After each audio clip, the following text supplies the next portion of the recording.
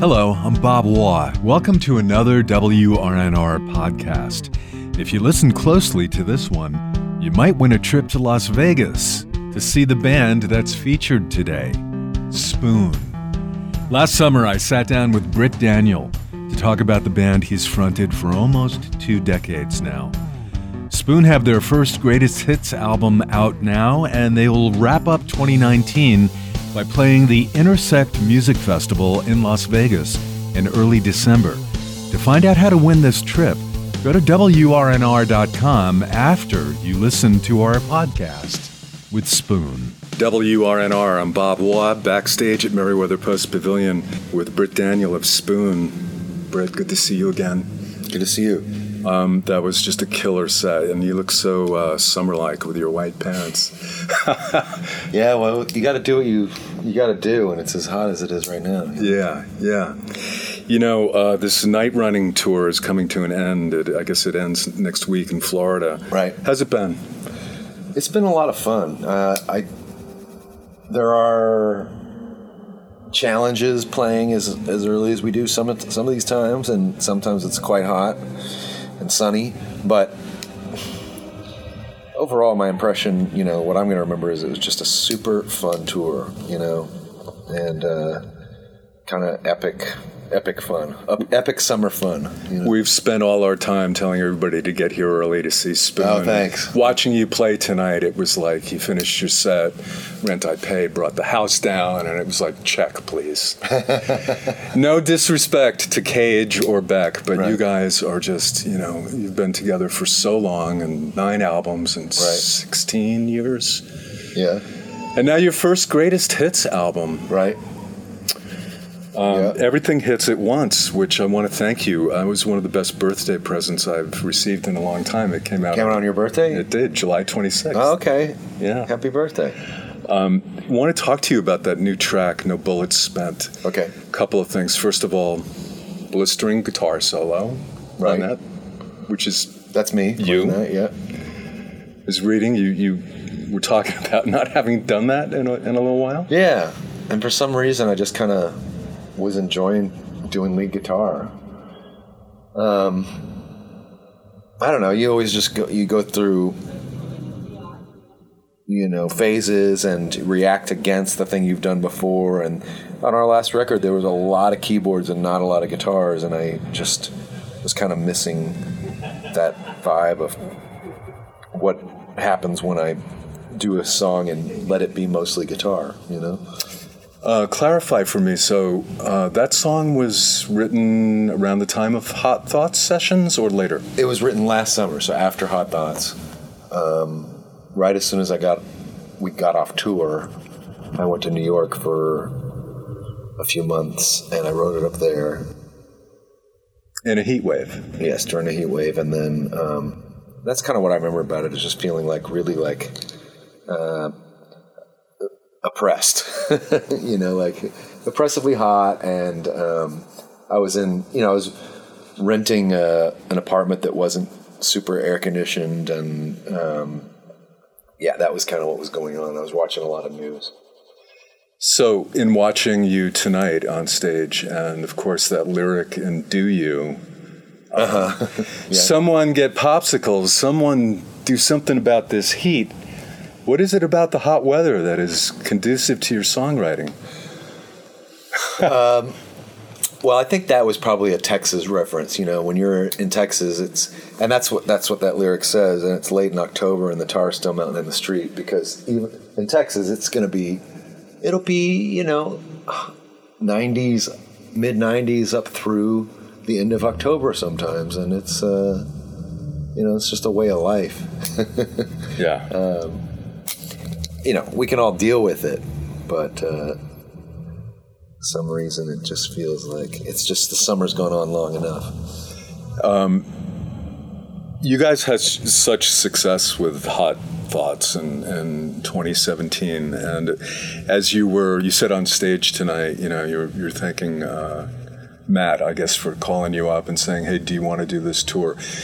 Did you feel like because you weren't ready to come out with a new record. You would go out on the road, and maybe this would be an opportune time to put together a greatest hits package. Yeah. Well, I thought.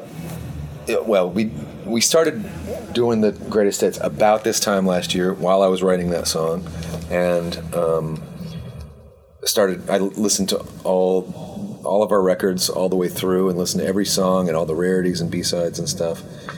And I did think, like, maybe we should do this next year because it'll be a year off. It'll be an off year, and how hard can it be to put out a greatest hits? It'll just be like a thing that we can put out there to kind of like keep things going while we make a record, right? And it turns out it's a little bit more work than I thought,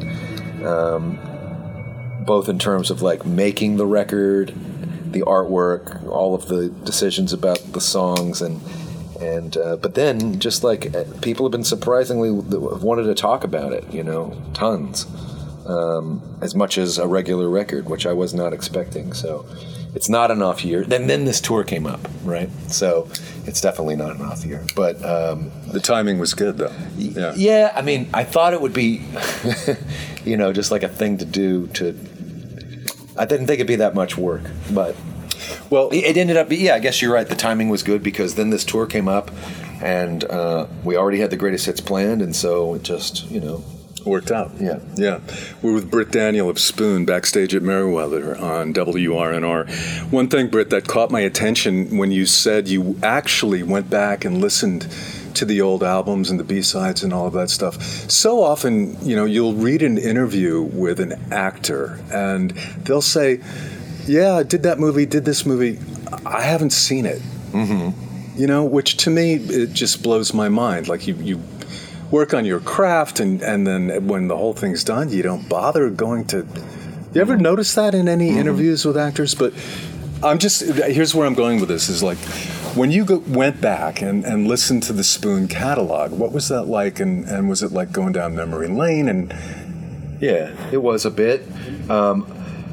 What my usual pattern I've gotten into is I listen to the albums quite a bit, of course, as we're finishing them, and then right after we finish them, I want to listen to it a lot, and so I'll listen to it on headphones, I'll listen late at night, I'll enjoy it, like... Before it's mastered, or...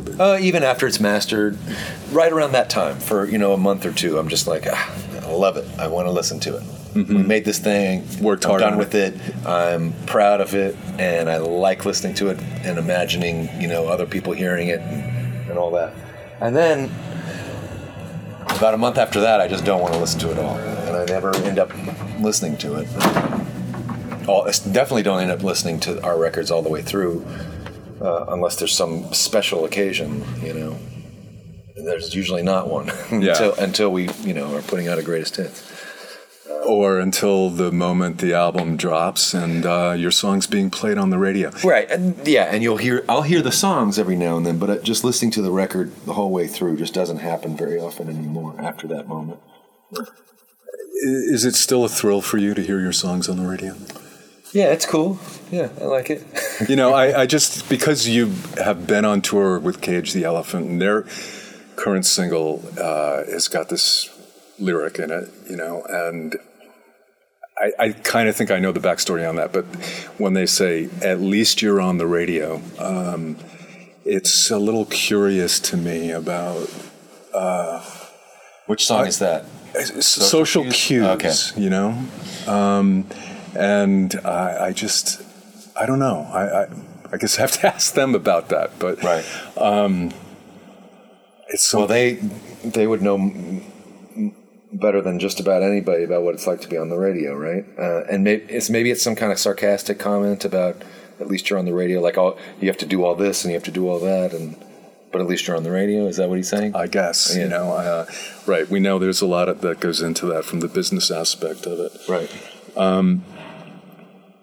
Want to thank you for spending some time and go out with this last question, because I'm sure you guys are about ready to gear up and make some new music. Right. And what can you tell me about that? Well, we've been working on a new record for since February, and we probably would be working on it today if we weren't on this tour. But the last session we did was in June, and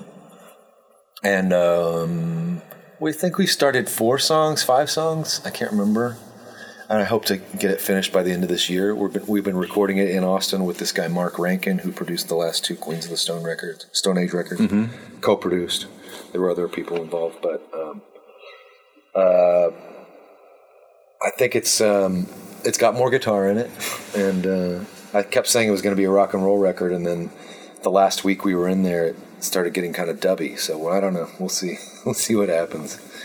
How is it for Jim, who is an accomplished producer himself, when he's just kind of, playing that role, the primary role as Spoon's drummer, and is it difficult for him to detach? Is it healthy? No, I think he knows that role real well, and we've always sort of co-produced records with this person or that person. It was Mike McCarthy for a long time, and then Dave Fridman for a couple records, and now Mark. I think Jim's very comfortable with it, but he brings the experience that he has, that we have doing that to producing the few records that he makes on his own a year, So he's. But are you asking, is it hard for him to let someone else be to run the show or whatever? I don't think so. I think Jim is pretty. He doesn't bring too much ego to the process, and that's been my experience with him, is that he, and especially the older that we all get, the more that we're all just kind of we're all in this for the same reason. We want it to be great. So if somebody feels something strongly about it, then we gotta listen. They probably have a point, Mm-hmm. Sometimes that outside influence is good because you get too close to your own work, I guess. Oh yeah, for sure. We do need somebody to sort of wrangle all the personalities, and if Jim and I disagree on something, which is not common, but when it does happen, then it helps to have someone there that can have an opinion. All right. Well, again, it's great to see you. Yeah, great to see you too. We look forward to new music from Spoon sometime in 2020, perhaps. Hopefully finish it in 2020, and then I don't know. How long does it take to put out a record these days? Yeah. I guess, yeah. I will say that at least we know which label it's going to be on. It's going to be on Matador, and we have the last, I don't know how many times we put out records, we make the record without owing anyone a record, and then it always takes several months to go through all those contract negotiations. We won't have to do that this time, so hopefully it's going to come sooner than usual. Good. Yeah. Rick Daniel of Spoon, thanks so much. Yeah, thank you. Good to see you, man. Okay, so that's our podcast for this week. Get more exclusive content from the RN Archives on demand at WRNR.com. I'm Bob Waugh. Thanks for listening.